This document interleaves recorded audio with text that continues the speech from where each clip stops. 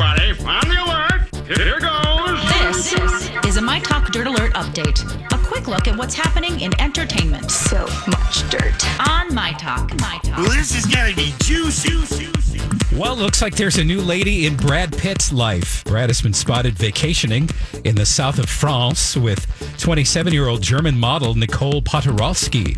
Nicole, who goes professionally by the name of Nico Mary, has graced the covers of both Harper's Bazaar Germany and the September issue of Elle Germany.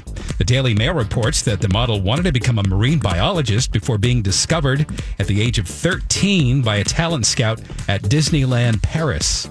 She is the mother of a young son. The FBI is looking into allegations by ousted NBC Universal Vice Chairman Ron Meyer that he was the target of an extortion plot stemming from his relationship with actress Charlotte Kirk. Meyer stepped down this month after revealing that he had an affair with a woman 7 years ago. He said that unnamed people tried to extort money from him over the relationship. Reports allege one of those people was Kirk's current fiance, Hellboy director Neil Marshall. He strongly denies those claims. And Katy Perry and fiancé Orlando Bloom have announced the birth of their baby girl, Daisy Dove Bloom.